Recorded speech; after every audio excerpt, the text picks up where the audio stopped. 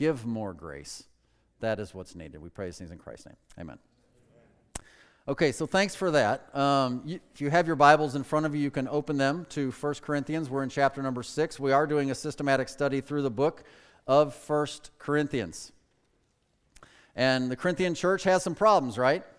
And that's why it's a good book to study because, well, we have problems too. And so we can learn some things from this church. In fact, as I look around Christianity today, I mean, I gotta be honest with you, I frequently come to the conclusion where I just look around and I just think, oh my goodness, I cannot believe how those Christians are behaving. You ever think of that? I mean, I think sometimes, and maybe wrongly, well, probably wrongly. I mean, how in the world can that person really be saved? I mean, you ever think that? It happens, doesn't it? Because why? Because, well, we live in a sin-stained world. We live in bodies that are still tethered to this flesh and the influences of the flesh. And what we're dealing with as we enter into chapter number, 5 and 6 of 1 Corinthians is we're dealing with the issue of judging others. And really what we see is that while judging others, it's a common practice, right? I mean, everybody does it. Guilty. I mean, we all do it at some level. What we're learning is that doing that is, well, it's risky. The minority of people certainly do it right. So the answer is not to swing the pendulum all to the other side. The answer is not never judge anyone. That's not the answer.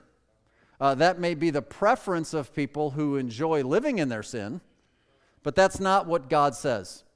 And if you were with us last week, you learned that God actually delegated to the church, that the church is to judge its own matters.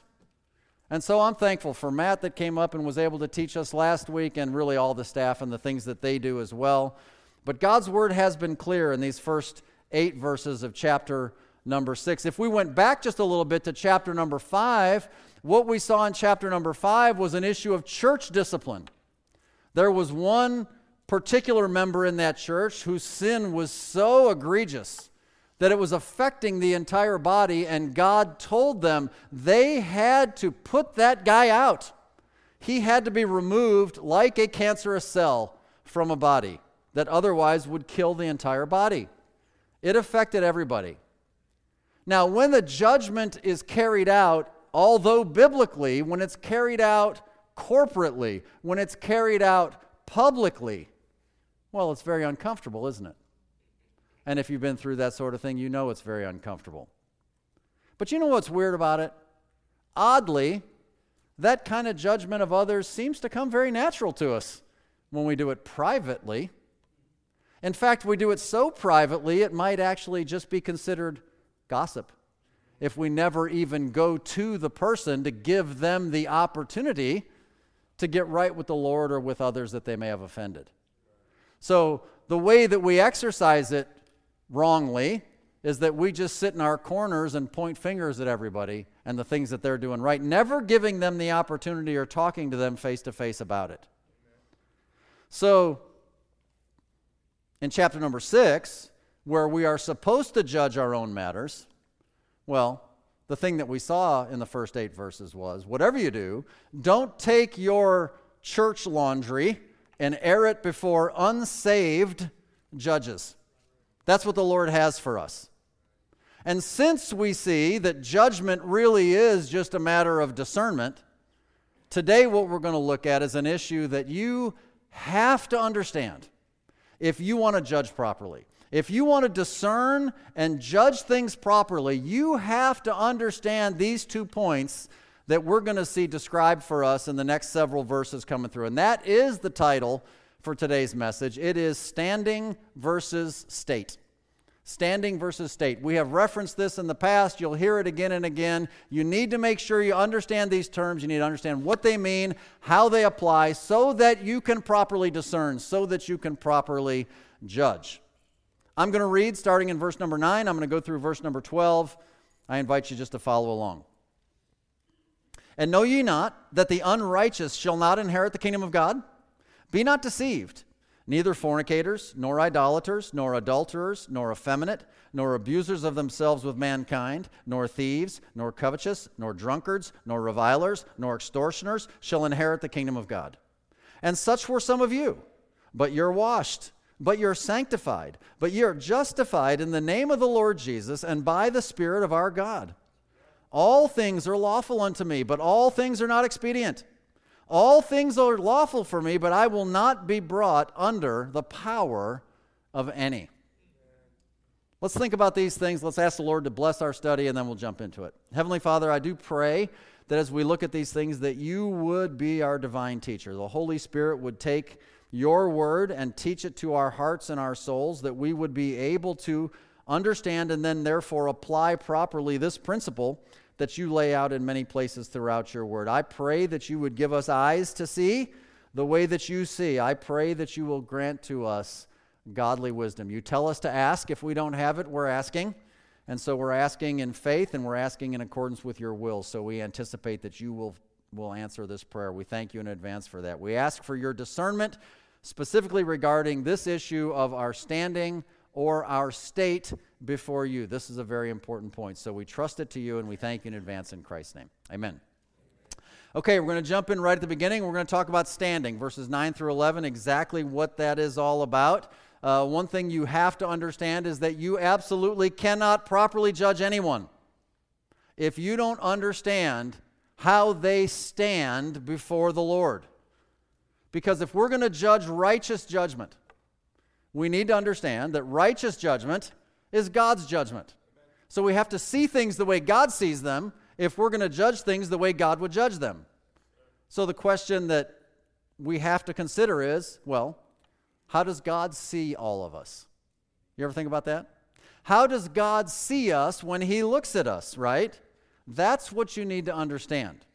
So I gave you a definition in your notes. Your standing is your permanent position in the Lord. That's what your standing is. It's your permanent position in the Lord Jesus Christ. Face it, there are only two different kinds of people in the world.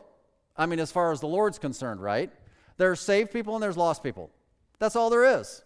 You say, well, wait a minute. I've been in this church long enough, and we've been studying the Scriptures together. I remember you teaching that there's actually three groups of people. There's the Jews, there's the Gentiles, and there's the church. Yes, of course there's three different groups of people, but the Jews and the Gentiles together make up all the lost people.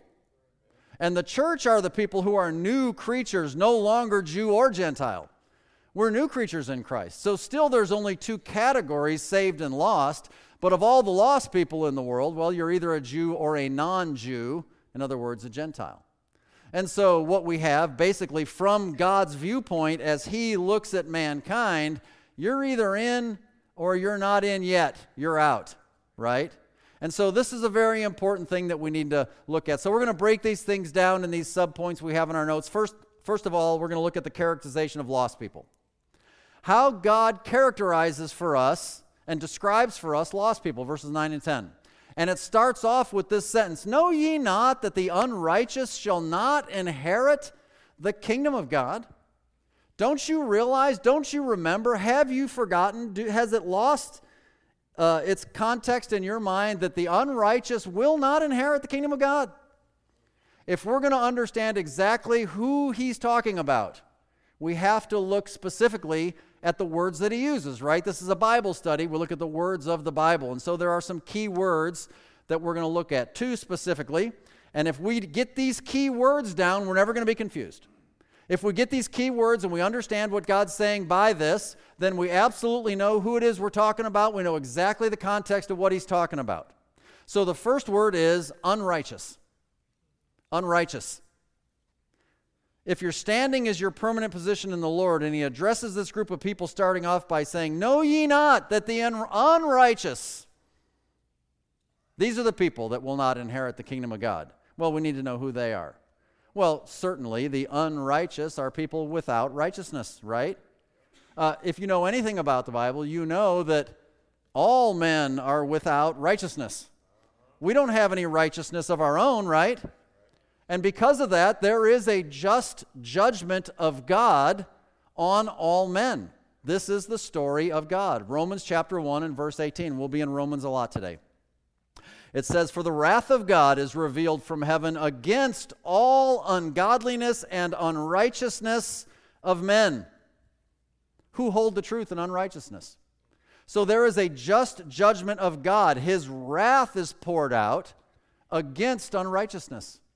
That's how it works. His judgment comes because God discerns properly and God judges properly. You can go to Romans chapter 2 and see it again in verses 8 and 9. "But unto them that are contentious and do not obey the truth, but obey unrighteousness," what's going to happen to them? "Indignation and wrath, tribulation," there's a key word, "and anguish upon every soul of man that doeth evil, of the Jew first, and also of the Gentile." Why? Because Jews and Gentiles are all the unsaved people. They're the unrighteous people, and if they don't get saved, what's their end? Well, their end, because they don't obey the truth, their end, because they obey unrighteousness, well, it's indignation, it's wrath, it's tribulation. In 1 John chapter 5 and verse 17, we have a definition. All unrighteousness is sin. All sin is unrighteousness. All unrighteousness is sin. That's how God defines what it is.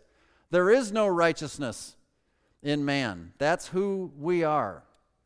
And as a result, well, we need Christ's righteousness, don't we? Because whatever we have is, well, it's insufficient.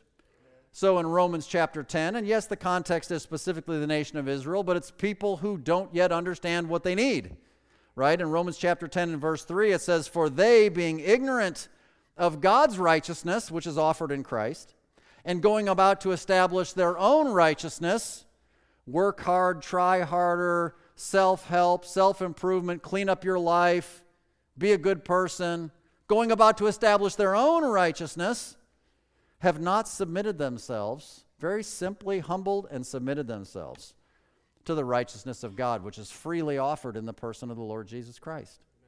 That's what God's looking for.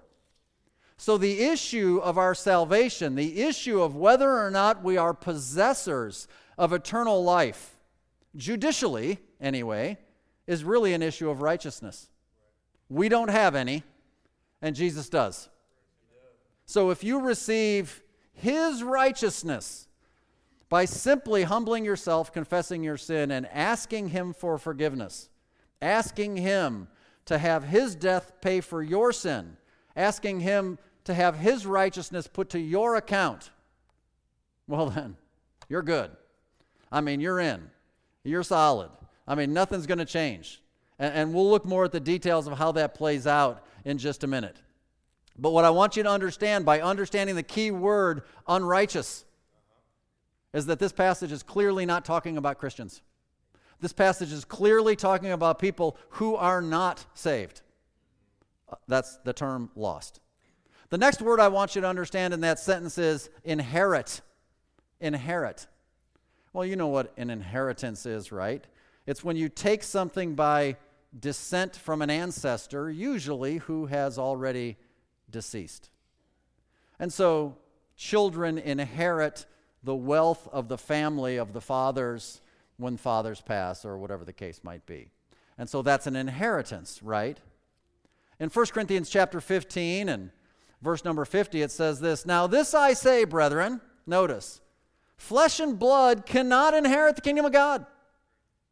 Neither doth corruption inherit incorruption." Flesh and blood, your human life, friends, cannot possibly inherit the kingdom of God. The kingdom of God is spiritual. The physical stuff doesn't inherit the spiritual stuff. It doesn't work that way, and all of humankind has a problem. It's called sin. It's called unrighteousness. And the unrighteous don't inherit the kingdom. Therefore, the flesh and blood don't inherit the kingdom.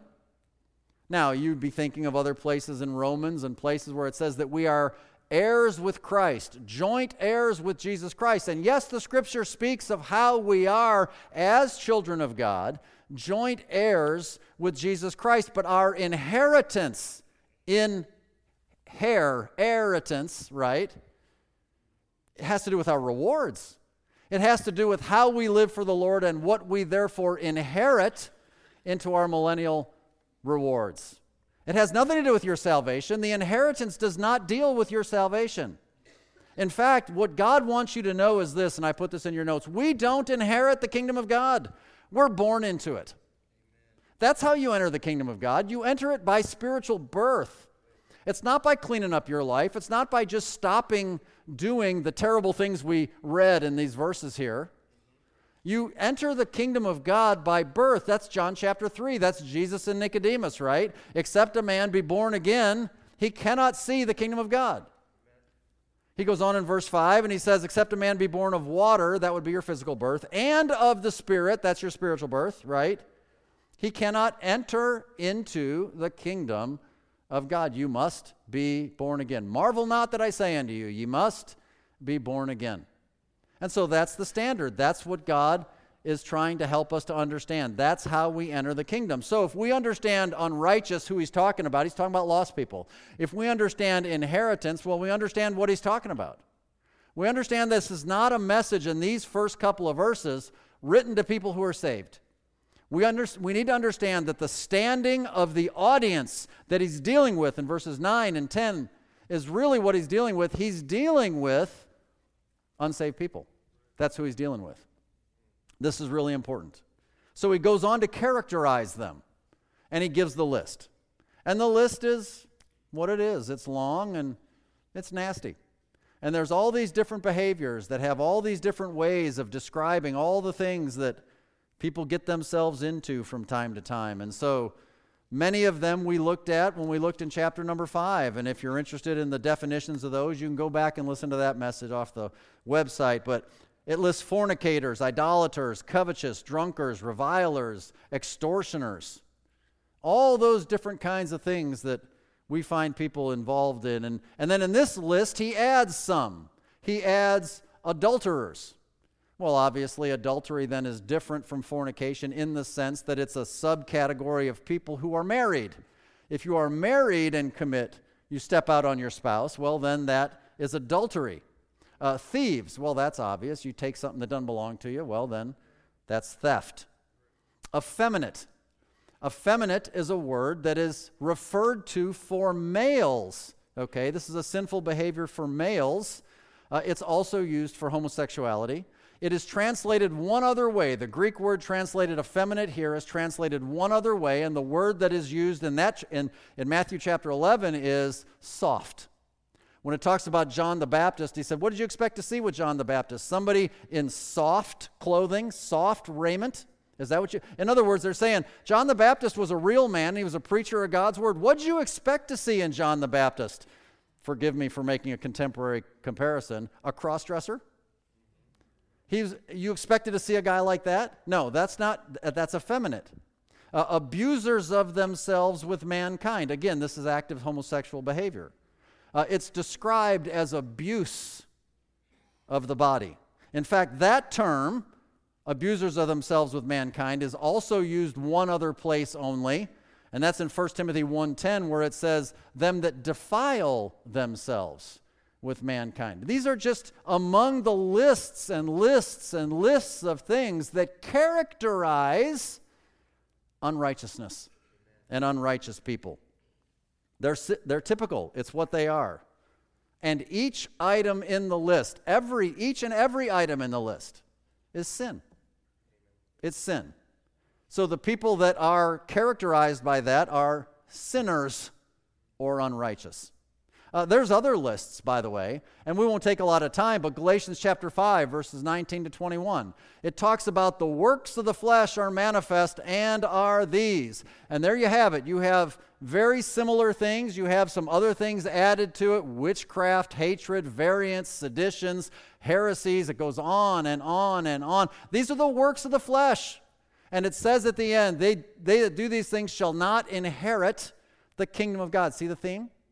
Again, we have the same context. Ephesians chapter 5, verses 5 and 6, it gives us another list, right? And it says that all these terrible things and all these people who do all these terrible things, they don't have any inheritance in the kingdom of God and of Christ. Why? And as a result of that, what's going to happen? Well, because of these things, well, the wrath of God is coming on them. God's judgment's coming on them. Why? Because they don't have any righteousness. Because they're unrighteous. That's the idea.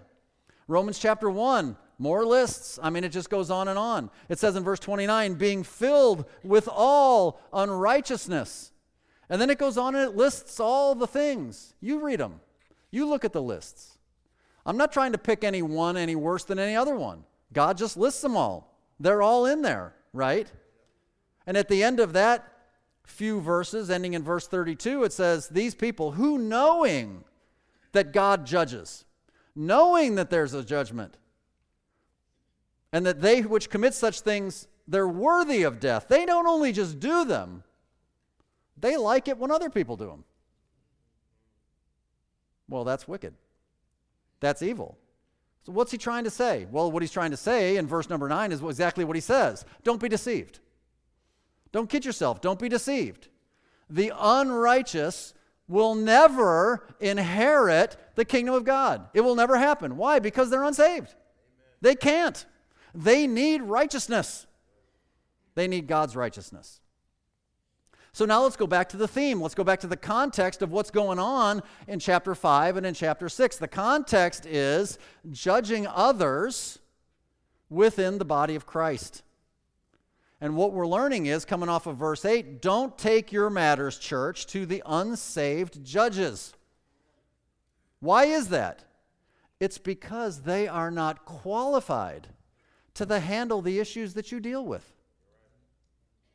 Unsaved judges have no spiritual understanding regarding the new birth.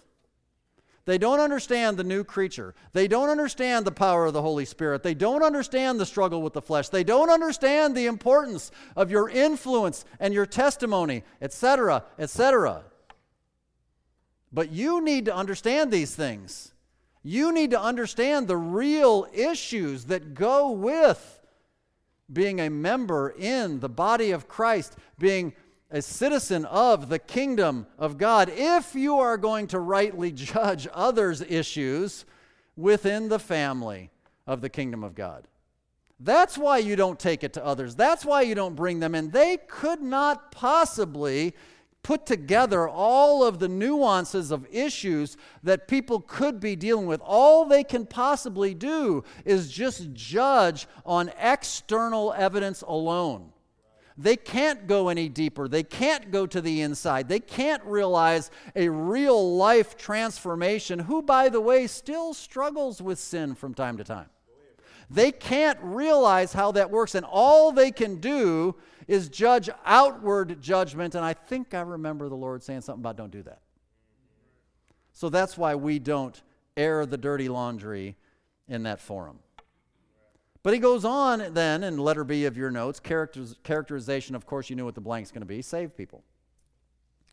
And so it says in verse 11, notice, and such were some of you. Not all of you, thankfully. But some of you actually were like that. Those behaviors found in that list. You were, but you're not anymore. Because now you're saved. And we have some key words, and, well, you know what the key words are. Well, the first one is washed. But ye, Christians, ye, church, are washed. Right? Can I just run you through some references real quick? You know what this is all about. Titus 3:5. What's our salvation all about? Well, it's not by works of righteousness, which we have done. We don't have our own righteousness, right? But according to his mercy, he saved us, what? By the washing of regeneration and the renewing of the Holy Ghost. That's what he did. He washed us, the regeneration. It's the new life. It's the new birth. It's the new creature.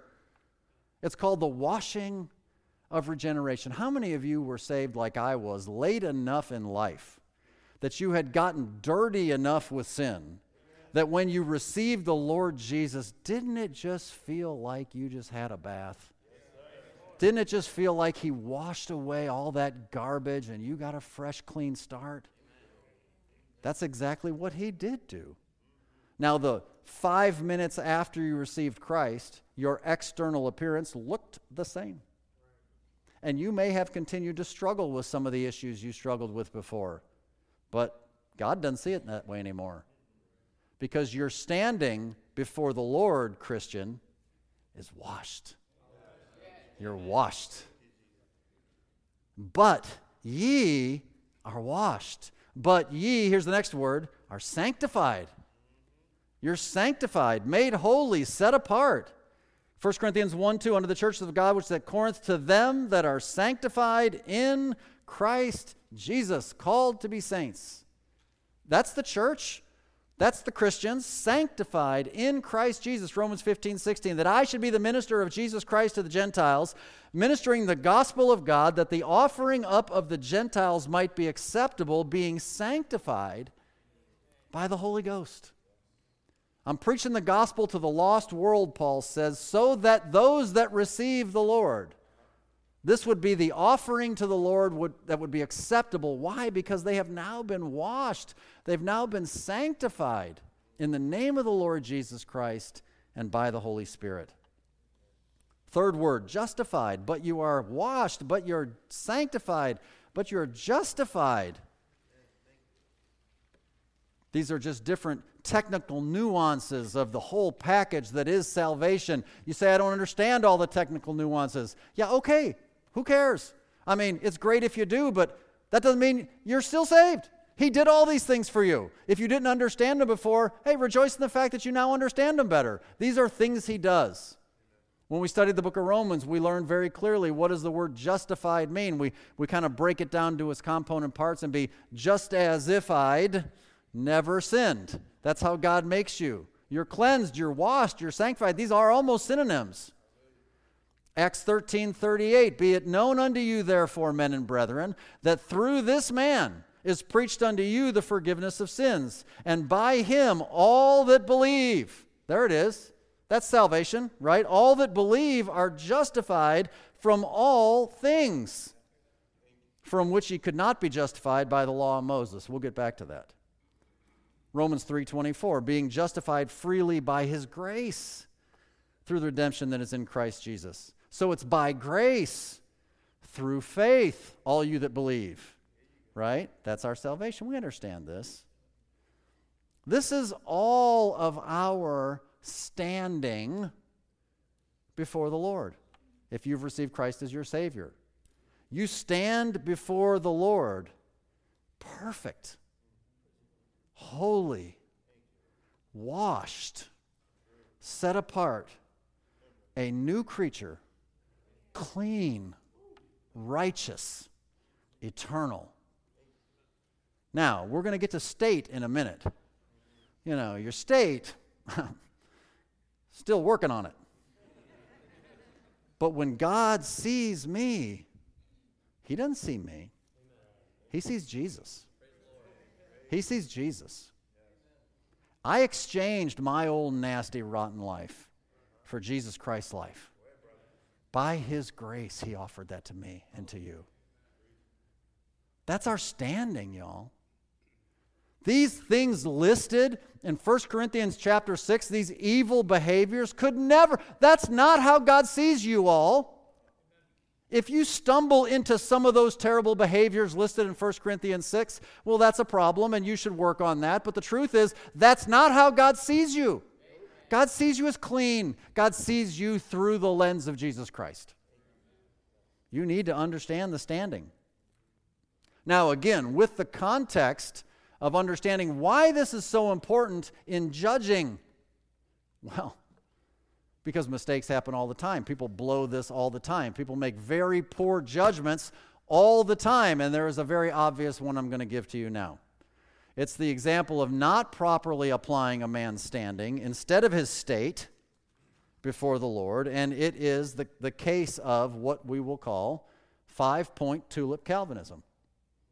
So 5-point tulip Calvinism means that the doctrine of Calvinism set forth most popularly by a guy named John Calvin during the French and Swiss Reformation, really just a rehash of Augustine's teachings from like the 4th century, the Roman Catholic theologian, put forth 5 main points that the acronym TULIP represent. Sometimes these are referred to as Reformed theology. Sometimes these are referred to, I think, erroneously, the doctrines of grace, as though they got the corner on it. But that's what you'll hear. You hear people talk about the doctrines of grace. You hear them talk about, like, all the reformers believe. That's not true. That's not true. So 5-point tulip Calvinism, very quick review. We're not doing this today. T stands for total depravity, and the idea that man can't possibly be saved on his own. Well, that's true, but that's not really what they mean. What they really mean is total inability, that you don't even have the ability to call upon the name of the Lord in order to be saved. That's not true. Unconditional election. In fact, all the problems with the 5 points has to do with the adjective. Election, okay, there is an election in the Bible, but this unconditional election that God just arbitrarily from before the foundation of the world decided, like picking petals off a daisy, he loves me not, I'm saved, I'm lost, I'm saved, I'm lost, I'm saved, and they just think that, well, God either chose you unconditionally to be saved, and you couldn't not be saved if you didn't want to. And you couldn't be saved if God didn't choose you if you wanted to.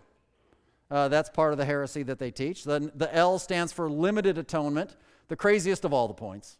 The limited atonement is Jesus Christ didn't die for the sins of the whole world, even though the Bible says he died for the sins of the whole world. Right.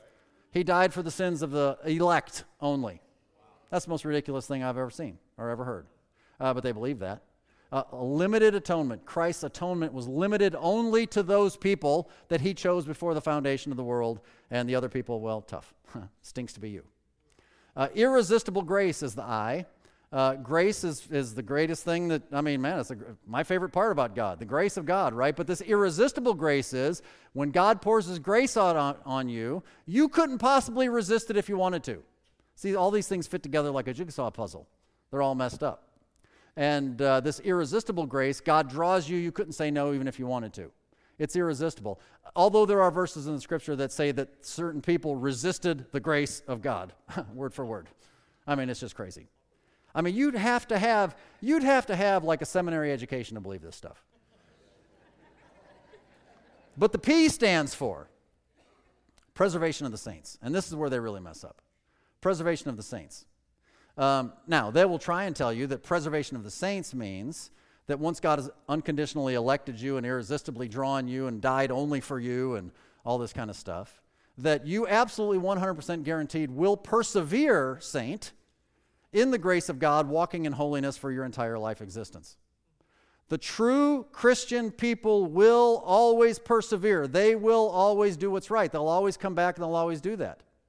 That's what they teach. Truly saved people will live right.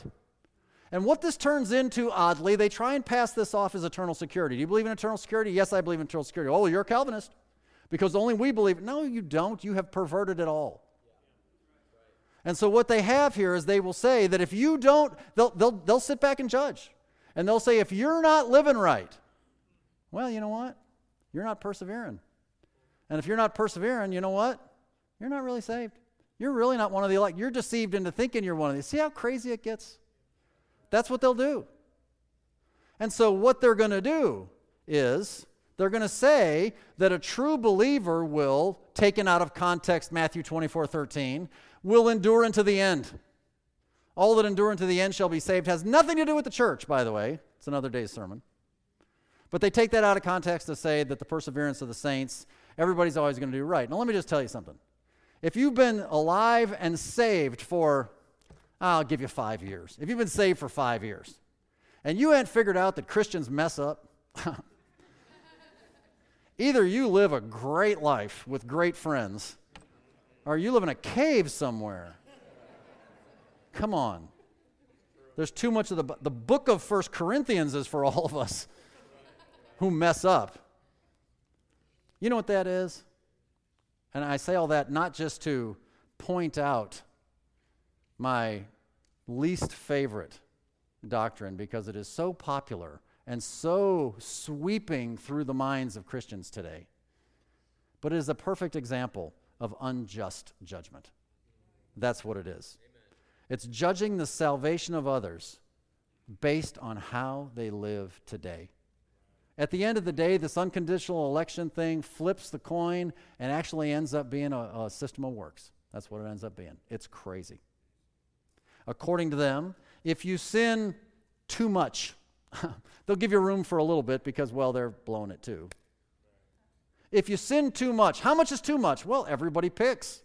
Too much is more than me. That's what it is. Because whatever my system is, it has to include me being in it.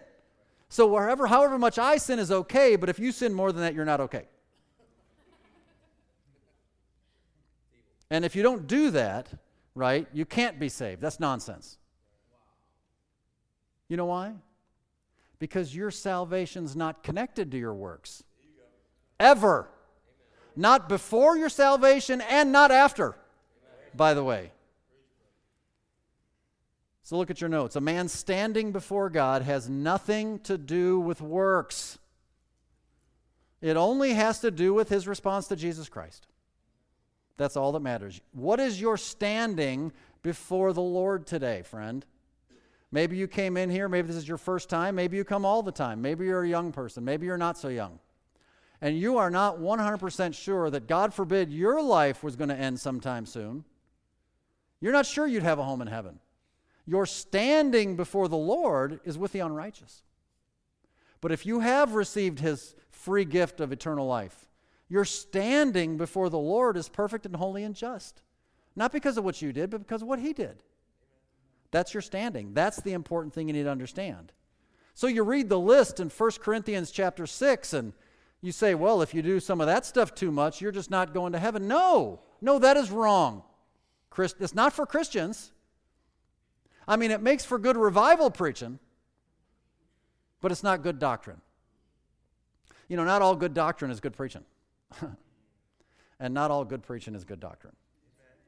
So you need to understand the Bible. You need to understand what's true, because either it's true and it's true and it's true, or it ain't. And I don't care how good it sounds or how good it makes you feel or how many people it gets down the aisle. If it's not true, it's not true. So you only can judge rightly if you understand somebody's standing before the Lord. You got that?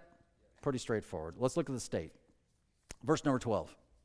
And this issue of verse number 12 is going to recycle another couple of times before we're done with 1 Corinthians, so I don't need to spend too much time on it. It says, all things are lawful unto me, but all things are not expedient. All things are lawful for me, but I will not be brought under the power of any. So we'll define what state is. Your state is your current condition in the world. Your standing is your permanent position in the Lord. Your state is your current condition here and now, right? And the Bible defines the word state for you, Philippians 2:19 and 20. But I trust in the Lord Jesus to send Timotheus shortly unto you, that I also may be of good comfort when I know your state. I'm sending Timothy to you so he can check out how you're doing today. He can come back to me and let me know how it's going. For I have no man like-minded who will naturally care for your current condition, your state. Paul understood it, Philippians 4:11, not that I speak in respect of want, for I have learned in whatsoever state I am, which constantly changes, therewith to be content. I know how to be abased, I know how to abound, I know how to be full, I know how to suffer need, I know how to be rich, I know how to be poor, I know how to be free, I know how to be imprisoned. These are different states that we go through, conditions, daily things that change. Your standing in Christ never changes, no matter what you do. But your state, that's another story. It changes all the time. That's the real life. That's the daily life that you live. Yeah, your standing is perfectly holy, washed in the blood. But in your current state, you still struggle with sin. And by the way, much of what we read in this book is here to remind us that living in sin after salvation, although Christ sees you as secure and holy, living in sin after salvation, friend, brings consequences. It brings consequences. It's just that going to hell is not the consequence. That's not the consequence. But there are other consequences. And that's what we need to understand. This is an important balance. You got to get them both. You have to get them both right if you're going to understand your Christian life, and certainly if you're going to think that you're going to judge somebody else properly. So we're going to break this down into a couple of points. The first one is the rule. The rule is, well, it's good news. All things are lawful. All things are lawful. That means, like we've stated enough already, that nothing a Christian does is, here's the key, you ready? Against the law. All things are lawful. Nothing is against the law, in context, the law of Moses. The Old Testament covenant The law of Moses. Nothing that a Christian does is against the Old Testament law. The law judges the deeds of man. That's what the law does. So in 1 Timothy chapter 1 and verse 9, we see this. Knowing this, that the law is not made for a righteous man. The law is not made for Christian people, but for the lawless. And then it goes on with the list. Disobedient, ungodly, sinner, unholy, profane, murderers, da. And it goes on at the end of verse 10. And if there be any other thing that is contrary to sound doctrine. What's the law for? Well, the law is written, right, so that the lawless recognize they broke the law, right? Violation of the law brings sure judgment. And the law then becomes the tool to show us that we have a problem so that we can turn to Christ for his righteousness. And that's what Romans 3:20 says. Therefore, by the deeds of the law, there shall no flesh be justified in his sight. For by the law is what? The knowledge of sin. By the law is salvation? No, by the law you recognize you need salvation. So Galatians 3:24 says, wherefore the law was our schoolmaster to bring us unto Christ, that we might be justified by faith. So, the law is the Old Testament law. The law brings condemnation. The law points out sin. The law shows the just judgment thereof. So it says for the Christian, all things are lawful. In other words, they're allowable. They're permissible for me. Now, I know where your mind's already going. We're going to go there. Hang on. But they are lawful. That's what the Word of God says. Because of Romans 10:4. Christ is the end of the law for righteousness to everyone that believeth. Hallelujah. The law was fulfilled in Christ. The punishment of the law was put on Christ. If you are in Christ, well, that doesn't apply to you. Hallelujah, it doesn't apply to us. You don't want that. And God gave us a new law. Romans 8:2. For the law of the Spirit of life in Christ Jesus hath made me free from the law of sin and death. Amen. So nothing is against the law of Moses for a Christian because the law of Moses has no power over us. Christ already fulfilled the requirements. So in other words, you have liberty in Christ. You have freedom. You have liberty in Jesus Christ. Some might say, well, isn't that dangerous? Well, okay, I get it. There are Christian people who have been saved, but they're so afraid of falling into the flesh and the sin, they don't want to talk about liberty. They don't want to talk about eternal security. They don't want to talk about how we're free. They don't want to talk about that because they just fear, maybe they know themselves too well, that they'll go straight into the deepest, darkest places of sin, hanging tightly onto this eternal security. Well, I get that that's their philosophy. It just happens to not be what God reveals, right? So what they'll say is something like this, or the question, and let me ask it this way, I put it in your notes. Here's the question you might ask. Well, once I'm saved, does that mean I can do whatever I want? I mean, that's the danger. That's the risky part, right? Somebody says, oh, man, you're telling me I'm free. You're telling me everything's lawful. You're telling me anything goes. I just read a list of terrible things. You telling me that's all okay? Well, let me answer your question with a question. Now that I'm saved, can I do anything I want? Let me answer it with this question. What exactly do you want? What exactly do you want, Christian?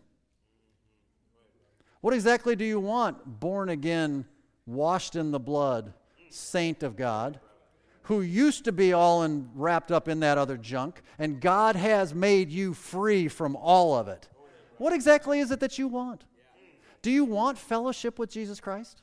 Do you want fellowship with his body? Do you want to walk in holiness and to please the Lord with your life? What exactly is it that you want? Because the people that object to this Bible truth are the people who really deep down in places they don't want to talk about. They want the dark stuff. Or they're worried that they want the dark stuff. Now, we have flesh and we all struggle. But deep down in my soul, when I fall, when I blow it, when this thing gets me in trouble, I'm grieved afterward. I'm like, man, what an idiot. What was I thinking? My heart is broken for stuff like that. It's not that you never blow it. What is it that you want? Can I do whatever I want? Yeah, do whatever you want, because now you're not bound to the bondage of your flesh and the sin anymore. Now you've been made free by the law of liberty in Christ Jesus, and you can do what's right for a change. Lost people can't do that. Go do what you want, Christian. You can do it. Man, don't say that. Guys are going to run off. Well, God will take care of them. By the way, you don't have to. He will. I got to get back to my notes.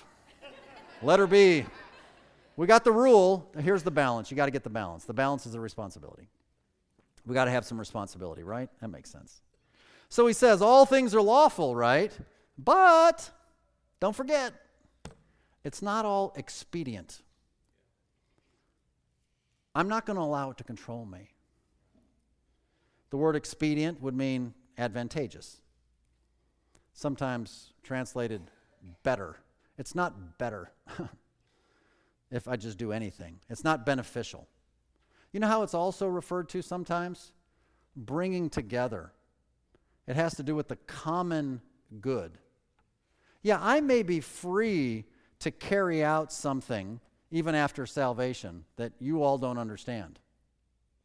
But because you won't understand, and because it'll freak you out, and because everybody will go crazy if they think they hear about me doing it, it's not in the common good, is it, for me to do it?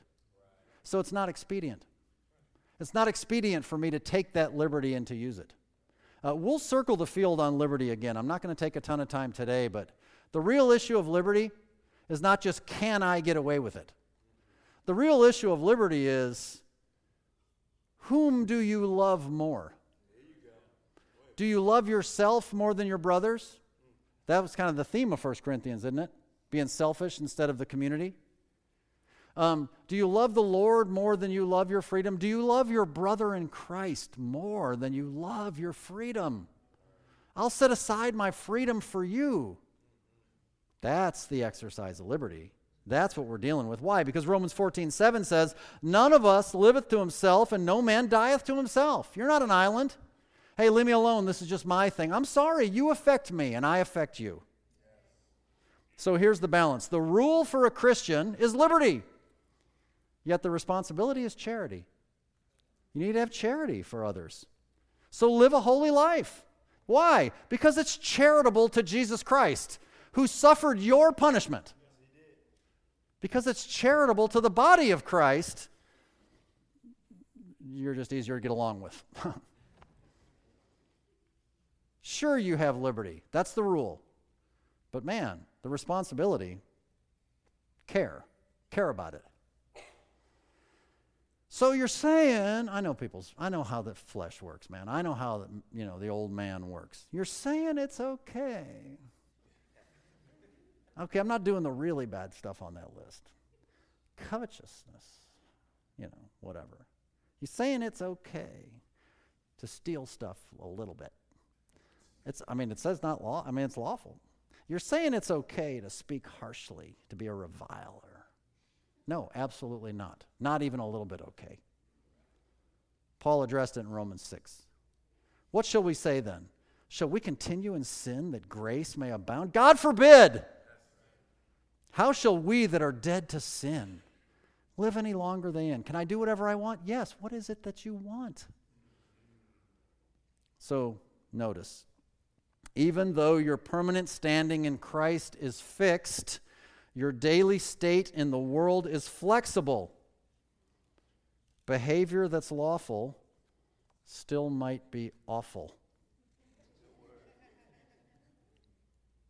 That is a good word. Behavior that's lawful, Christian, still might be awful. Because God's purpose for liberty is to enable you to live your life sin-free. That's what it is. You've been made free from the law and free from the power of sin in your flesh. You don't have to obey it. lost people have to obey it. They have no alternative. They have no other power in their life that allows them to even be able to escape until they receive Christ. They have no way out. You're going to let those guys judge your issues? How foolish. How foolish. Romans chapter 6, a couple more places, verses 6 and 7. Knowing this, that our old man is crucified with him. Why? That the body of sin might be destroyed, that henceforth we should not serve sin. For he that is dead is freed from sin. Jump down to verse 11. Likewise, here's what we should do. Reckon ye also yourselves to be dead indeed unto sin, but alive unto God through Jesus Christ our Lord. Let not sin therefore reign in your mortal body, that ye should obey it in the lusts thereof. Neither yield ye your members, hands, feet, eyes, ears, mouth, tongue, anything. Neither yield ye your members as instruments of unrighteousness unto sin, but yield yourselves unto God as those that are alive from the dead, and your members as instruments of righteousness unto God. For sin shall not have dominion over you, for you're not under the law, but under grace. What then? Shall we sin because we're not under the law, but under grace? Come on, y'all. Seriously. God forbid. Here's the takeaway. This is where we're landing.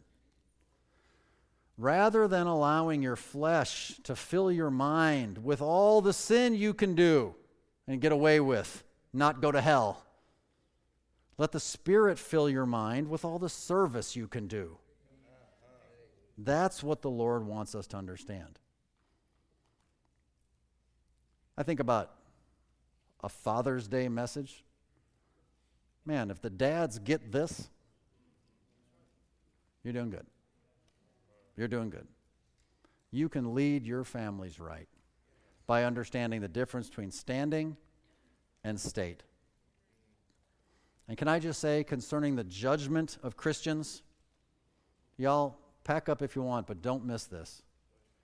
Seriously, we all have liberty. We all have liberty. Do I need to say it again? We all of you have liberty. So you got to get this. Please, Christian, do not rob someone of what God gave them. God gave them liberty. Don't legalistically require others to behave exactly like you do. God may actually give them grace in areas of their life that God did not give you grace because God knows you can't handle it. You take this point I just made and you run with it in your mind and think of all the exceptions why you think it's dangerous. You work it out with the Lord, and that is fine because at the end of the day, it's your personal relationship with Him. And thankfully, I only have to live mine, and you only have to live yours. But come on, y'all. The Lord gives liberty to all of us. And some guys struggle with stuff, and God will never give that guy the liberty to partake of certain activities because this is going to be trouble. But He might give somebody else complete and total grace to deal with certain things that you might think is questionable because they don't struggle with it. They're fine. It doesn't hurt their faith one bit. Christians are new creatures, every one of them, but still live in the flesh. They still live in a sin-sick world. We're regular people. We deal with the same issues. And if we're going to judge things right, well, we got to understand. Are we talking about our standing, or are we talking about our state? And we need to understand liberty. And we need to understand that there is a rule, but yes, there is also responsibility. And if we get that down, you know what we're doing? We're learning how to discern. If we're learning how to discern, you know what we're doing? We're able to judge.